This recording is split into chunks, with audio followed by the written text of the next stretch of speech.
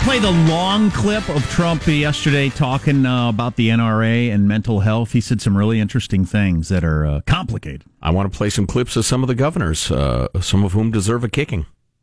There's nothing I enjoy better than kicking a governor. I do quite a bit of it. Interesting. We had Lara Logan on the show a while back and decided, we need to have her more often. And with the ugliness in Syria going on, we thought it's time to talk to her again. Well, please welcome back to the Armstrong and Getty Show, Lara Logan, correspondent for 60 Minutes and one of the great foreign correspondents around, in our opinion. Lara, welcome. How are you? Hey, I'm good, thank you. How are you doing? Oh, we're terrific. It's always fun to talk. Hey, if you don't mind, a semi-personal question. Yes. As you spend your career surveying this sort of stuff, do you ever feel like your soul is just getting bruised? Because it's really heavy.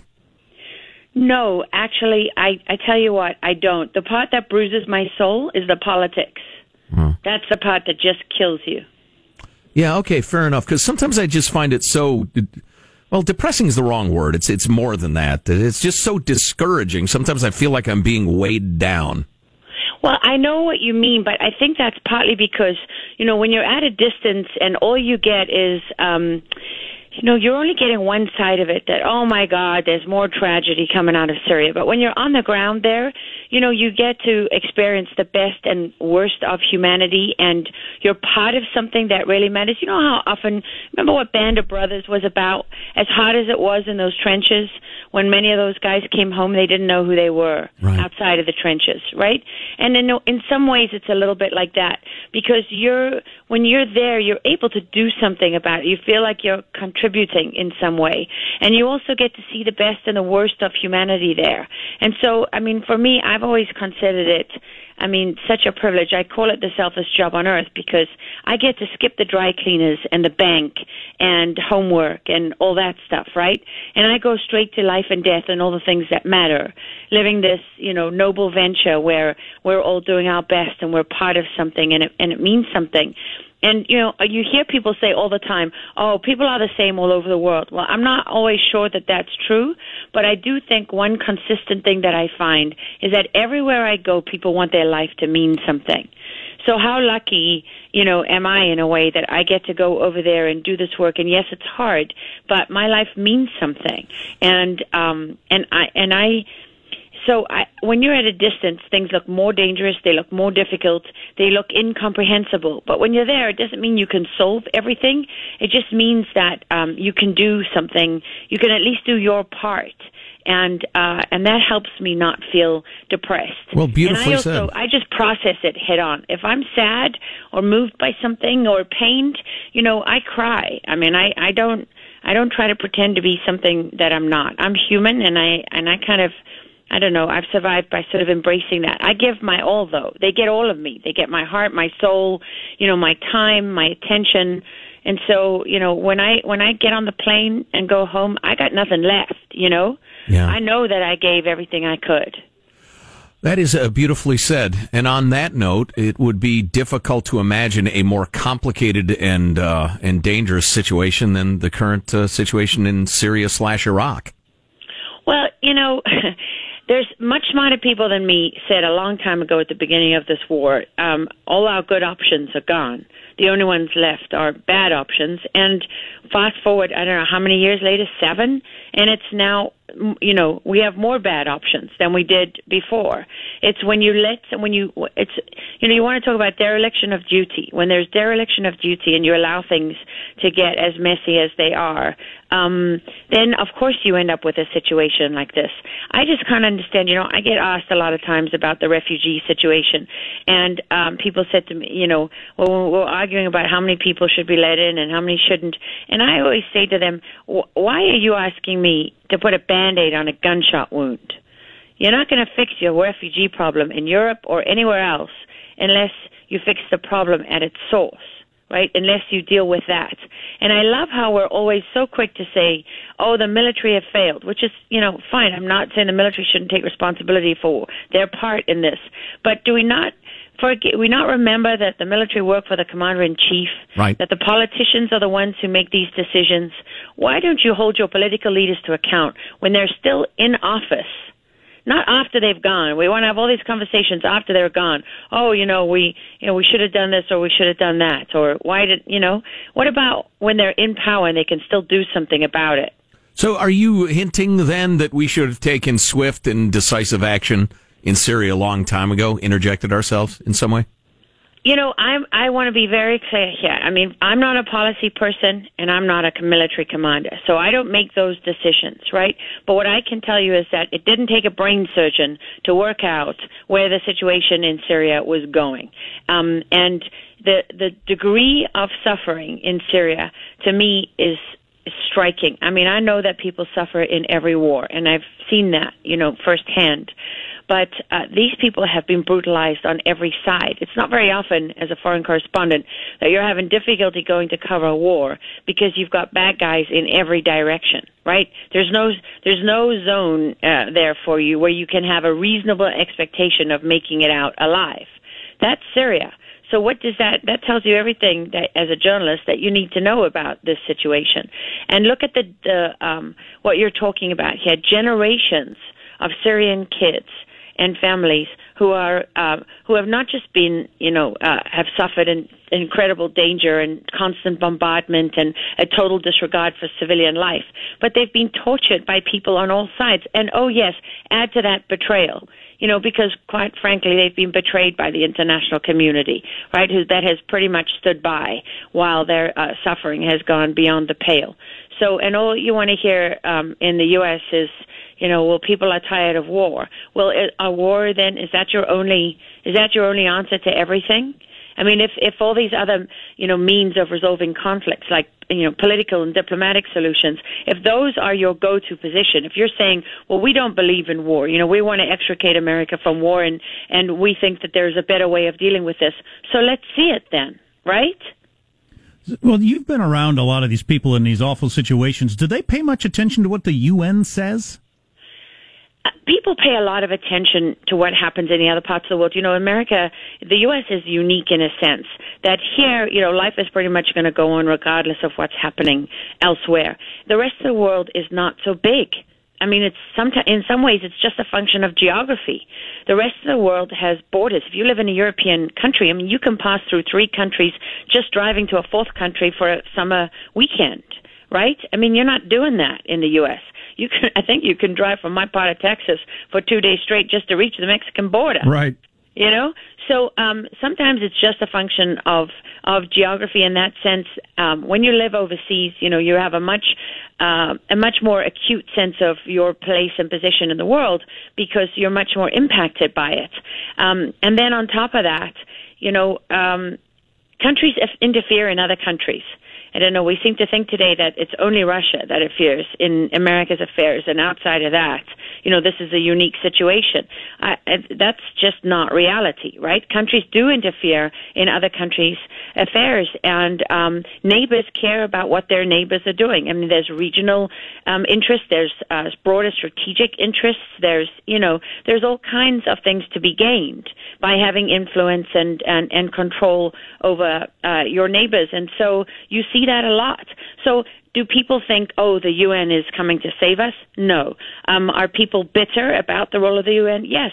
I mean, in some of these countries, the UN is the only chance they have, So it's not so much that they live on and hang on every word that the UN comes up with as what are your options? We're talking with Lara Logan, one of the world's best foreign correspondents. I'm distracted by Joe's opening question and your answer. It is amazing to me. Man, you should teach some classes or something like that. I mean, you've come up against man's worst impulses. I doubt you have any illusions left whatsoever about how evil people can be or duplicitous or whatever, yet you still have a positive attitude about it. It's just amazing to me. Well, because I believe in the goodness of people. I mean, I believe in what we're supposed to do as journalists, not what we end up doing half the time, but what we can do when we're at our best, because I've seen that. I mean, if Nelson Mandela hadn't believed in that, would he have survived 27 years in jail? Not to say that I'm not comparing myself to Nelson Mandela. Please, I don't want anyone to think that, because it's the closest I've ever had to a hero, in real life is that man. But I just mean in terms of the principle. I mean, look at all these people. When Gandhi came as a young student to South Africa and led the defiance campaign of resistance, of passive resistance against the apartheid government, did he change apartheid in that moment? No. But the work that he did, the foundation that he laid, was part of what gave Mandela the space and the ability to operate. I mean, somebody said to me once, I was trying to help someone, and they said, Lara, you can't save everybody, and you can't help everybody. And it really bothered me, because sometimes I get a little overwhelmed, and feel like I'm not achieving anything because I'm trying to do so many things at once. And I thought about what this person said over and over again, and then I realized why it was bothering me so much. Because if you don't try to save everyone, how do you know that you're going to end up saving anyone? You have to try. You might not be able to, but you have to try, right? Well, right, and that's a ridiculous thing to compare yourself with. Achieving everything, save one person. What will that mean to that one person? It's, time-honored wisdom, but it's worth repeating. Lara Logan, 60 Minutes correspondent, is on the line. We're really supposed to take a break. Don't take a break. I got to tell you a story. Okay, we want to hear the story. Go right. Okay, so I know this French Catholic priest, Father Patrick Dubois, who spent more than 15 years documenting Hitler's mobile death squads in Eastern Europe, something we didn't know anything about because the Soviets had kept all that, under wraps. And he revealed that more than half of the Jews who died in the Second World War weren't killed in secret in concentration camps behind closed walls where no one knew what was happening. They were murdered by mobile death squads and shot to death in public in villages across Eastern Europe. Why does this matter? Father Dubois said to me, I never look to governments to change anything. He said, who are the names we remember from the Second World War who saved Jewish people and Jewish families? He said they're individuals. We don't have the name of governments who did this. We have the name of people who smuggled them out and risked their lives and did everything. He said, and that's who I still look to today. It's not governments who are saving the Yazidis from ISIS. And by the way, still many Yazidi women and children in the hands of ISIS, even though the so-called caliphate doesn't exist anymore. Right? So it is up to people. It is up to individuals to do what you can, if you can. That is fantastic. Wow. Yeah. Boy, listen to that over and over again, my friends, and employ it however you see fit in your lives. You are amazing. Yeah. Lara Logan of 60 Minutes. I wish we could talk to you all day, but maybe we can steal a little more of your time before too long. Anytime. And so, any work on the TV show, you need some help with that? Absolutely. It's, there's Emmy buzz. We'll get you involved. Lara Logan, hey, it's great to talk. Thanks a million. Okay. Thank you. All right, bye-bye. Awesome. Oh, my God. I already have been a fan of hers for years, right? She honestly is one of the best foreign correspondents in the world. Right. But that stuff about, her view of humanity and how she stays sane and is she doing any good in the world? Just fantastic. Well, she's made us some special stuff. Yeah, I mean, absolutely. maybe we can stir up some of that within ourselves, but I think she's a special individual. Yeah, I'm not sure. We can all try, but I'm not sure everyone could just decide to take on that attitude and have it work. But, having seen what she's seen and gone through what she's gone through. To kind of dovetail off some of our conversation, if I can be 5% more like that, right, I think it's a good thing. Man, that's incredible. Wow. We still don't know what she's talking about with the TV show. She's making fun of our videos. Is that it? Yes. She's mocking our videos that we post at ArmstrongandGettyRadio.com. Why is she watching our videos? She's a serious effing journalist, was how she put it, I believe, to Hanson. She researches what shows she's going on. And she still came on after watching our videos. So, poor judgment? Among other things. So some of the stuff Trump said about the NRA, the mental health stuff he said yesterday, boy, we got to discuss that. How's that going to work? Not exactly sure. Had some other things you shouldn't do at a job interview from people who've hired. Coming up on the Armstrong and Getty Show. Armstrong and Getty. The conscience of the nation.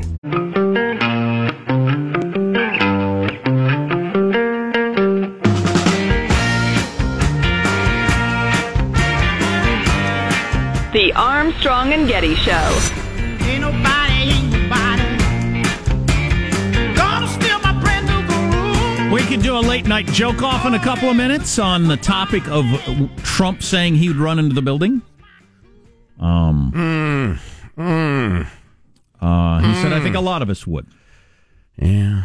Wait, you're groaning. I don't know. I expect to hate it, but I'm kind of... Yeah, that's why I'm groaning. I'm kind of interested in wondering how the late night comics took that on. Anyway, it sounds like the best possible outcome is annoyance and more probably anger and disgust. Yes. Our text line is 415-295-KFTC. A lot of you liked Lara Logan, hearing it for the first time. Many of you liked hearing it again, and many of you hated it because we played it twice. So, well, there you gosh, dang it. There, we failed to please you. I wish I could please everybody, but so far I've not had that luck. I was waiting for someone to show up. I was going to interview them. I looked out in the parking lot, and they were putting their teeth in the parking lot. Apparently driving with teeth was too much for them. Well, who am I to judge when somebody puts their teeth in? You look out, you're waiting to interview somebody, and you see them out there putting their teeth in. That wouldn't strike you as interesting? Well, it's interesting. I don't know that it would affect my judgment of them as an applicant. They got them just like floating in that seltzer glass, like on the dashboard or something? Keeping them clean, and then you stick them in right before the interview. You know the poly dent is really going to hold them tight. That's just smart. They've been in there for an hour or two. You don't know. They're starting to get a little loose. Marshall had the story that tourism is dropping off because of the homelessness in San Francisco. I mentioned the last time I was in New York, which I got to admit is a dozen years ago. I didn't see a single homeless person. Jack, unfortunately, New York has regressed to pre-Giuliani era homelessness. Right. I think Mary de Blasio handed out cardboard squares and Sharpies. It's a growing problem there now. We're actually just discussing we may be in New York in June for some big radio conference where we're going to try to show up and be important or something. I saw a shouting match between beggars the other day on a street corner. This one Chinese-looking guy had decided this was his corner, but this vagabond-looking, methed-up couple had decided, no, we want to beg here. They're shouting at each other. That's awesome. Very exciting. Just awesome. I couldn't pick a favorite. I was trying to understand what they were saying to each other, but it wasn't clear to me. In terms of children losing... Excuse me, I'm Joe Getty. Can I adjudicate this dispute for you? In terms of children losing hand strength, it says here because they're spending more time using their fingers on computers and not using crayons and pencils. I don't know. I don't know if that's true or not. I don't know. But anyway, the future environment for children will include cannibalism, which requires hand strength, right? As you point out all the time. Right. That's where we're headed. Apparently, according to this person, it's true. I'm a kindergarten teacher. And because of the swiping, the using computers, the first couple of months of school is about pencil holding, scissor holding, and glue stick operation instead of letters and numbers like it was a few years ago. Wow. Interesting. When our new Chinese government is forcing us to learn to write Mandarin, you're going to get some hand strength, huh? Or this is just too weak to defend ourselves. This might be an awkward transition period where we just move completely away from pencils and pens and... Make sure you fit time for chisel and hammer as you're etching messages in stone on tablets. The kindergartners of the 1940s, Jack, they could beat back the Nazi horde. They're not like today's weak youth. Who will be running drones from a computer terminal. It's just the way it's going to be. What's coming up in your news, Marshall Phillips? Congress unveiling new gun control plans, a West Coast governor lecturing the president, and plastic surgeons getting more and more concerned about Snapchat dysmorphia. Stories coming up minutes from now. Armstrong and Getty. Snapchat dysmorphia. Indeed. Sounds like something I should be very concerned about. Yeah, are we going to be listening to the wise words of Jay Inslee, the governor of Washington? You are indeed, sir. Well, he best cover his junk because he's in for a kicking. All right. From you? From me. All right. Coming up on the Armstrong and Getty Show.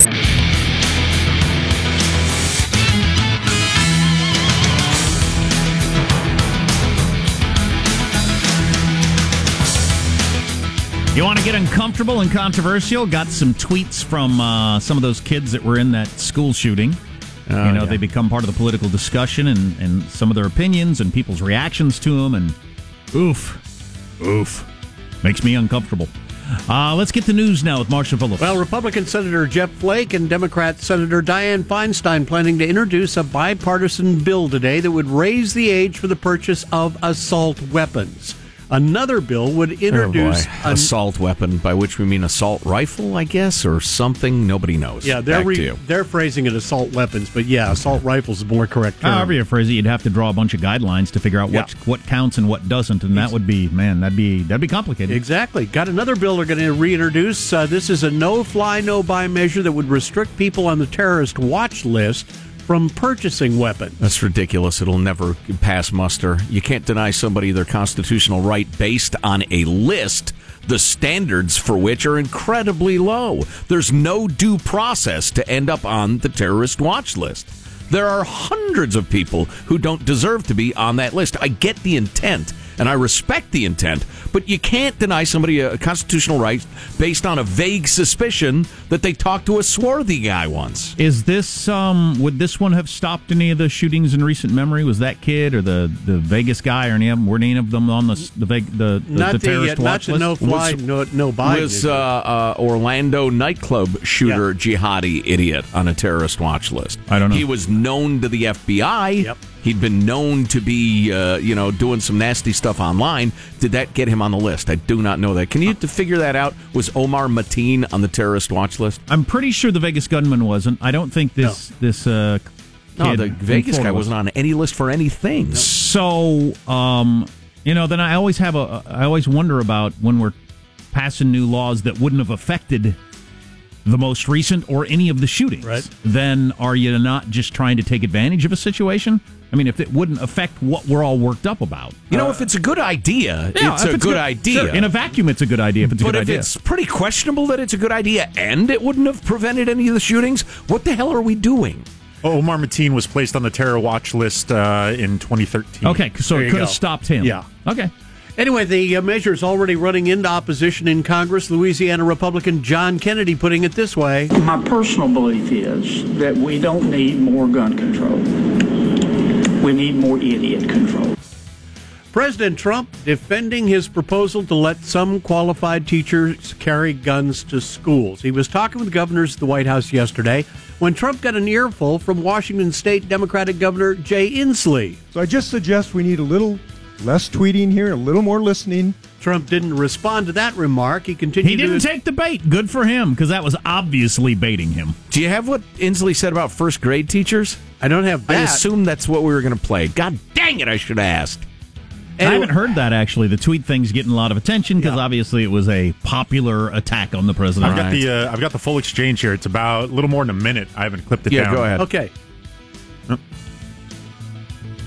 Not your teachers.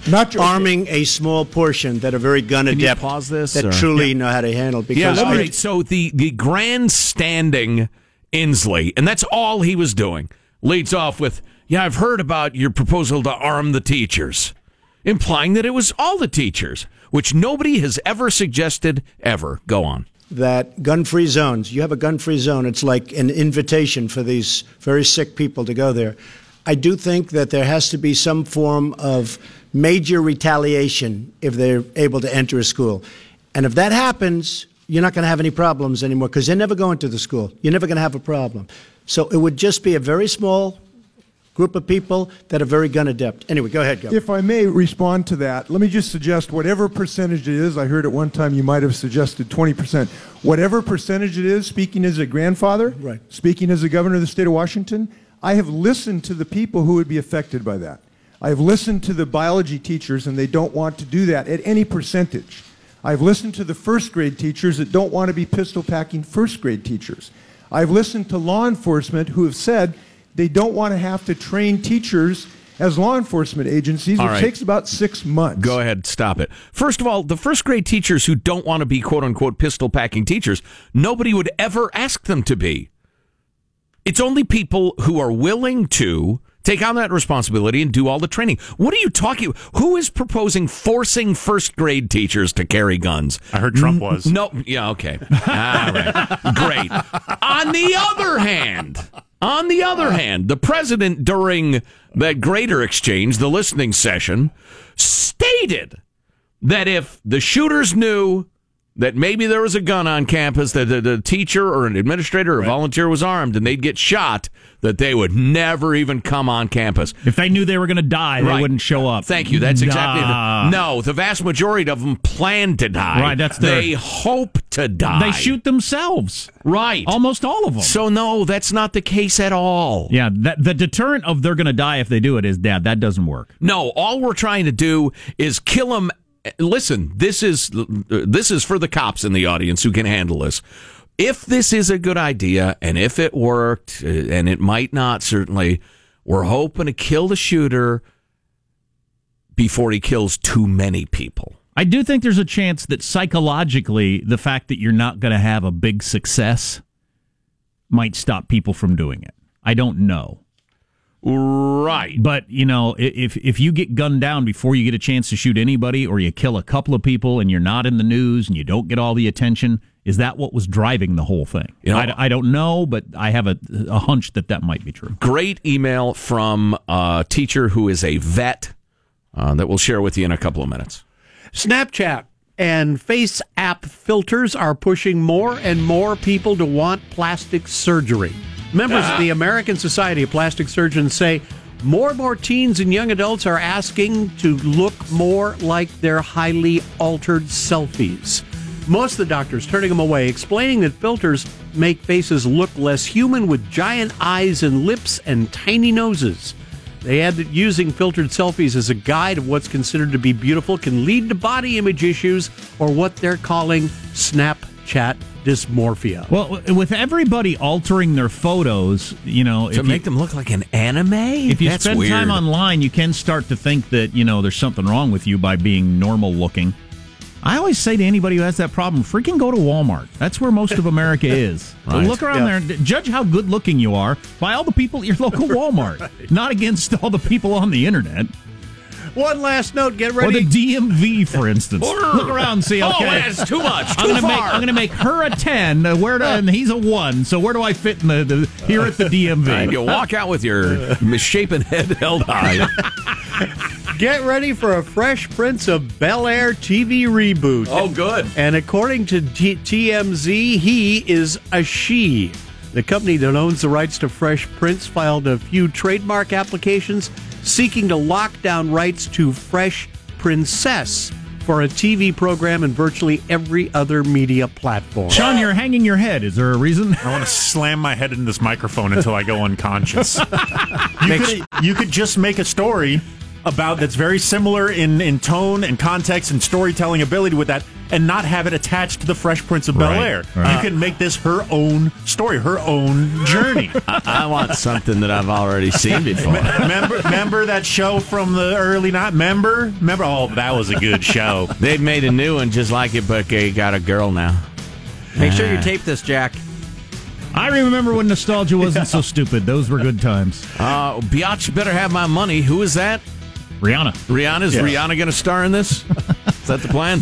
There you go. That's a wrap. That's your news. I'm Marshall Phillips, the Armstrong and Getty Show, the conscience of the nation. Damn straight. There's the eagle there. So Joe's Good got job, a good Squawky. Joe's got a good email. We got to play Trump. What he had to say about mental health and guns, which was really interesting. And I don't know how you're going to put it into law. Yeah. A couple of the kids that were there in the high school, and they're speaking out, and now they're getting a lot of pushback, and it's getting weird and uncomfortable. But if you're going to be part of policy making, there's going to be pushback, no doubt. Oh boy! Our text line is 415-295 KFTC. You are listening to the Armstrong and Getty Show.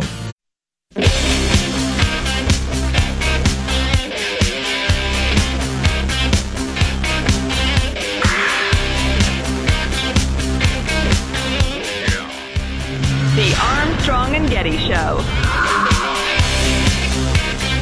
So Trump yesterday with the governors, he talked about a lot of stuff and his own unique style. I thought this chunk was pretty interesting. I had lunch with Wayne LaPierre, Chris Cox, and David Lehman of the NRA. And I want to tell you, they want to do something. And I said, fellas, we got to do something. It's too long now. We got to do something. And we're going to do very strong background checks. Very strong. We've got to do background checks. If we see a sicko, I don't want him having a gun. And, I know there was a time when anybody could have. I mean, even if they were sick, they were fighting. And I said, fellas, we can't do it anymore. And there's no bigger fan of the Second Amendment than me, and there's no bigger fan of the NRA. And these guys are great patriots. They're great people. And they want to do something. They're going to do something. When we see somebody is sick like this guy, when the police went to see him, they didn't do a good job, but they have restrictions on what they can do. We got to give them immediate access to taking those guns away so that they don't just leave and he sit there with 7 different weapons. Got to give them immediate access. Don't worry, you're not going to get any. You won't. Don't worry about the NRA. They're on our side. You guys, half of you are so afraid of the NRA. There's nothing to be afraid of. And you know what? If they're not with you, we have to fight them every once in a while. That's okay.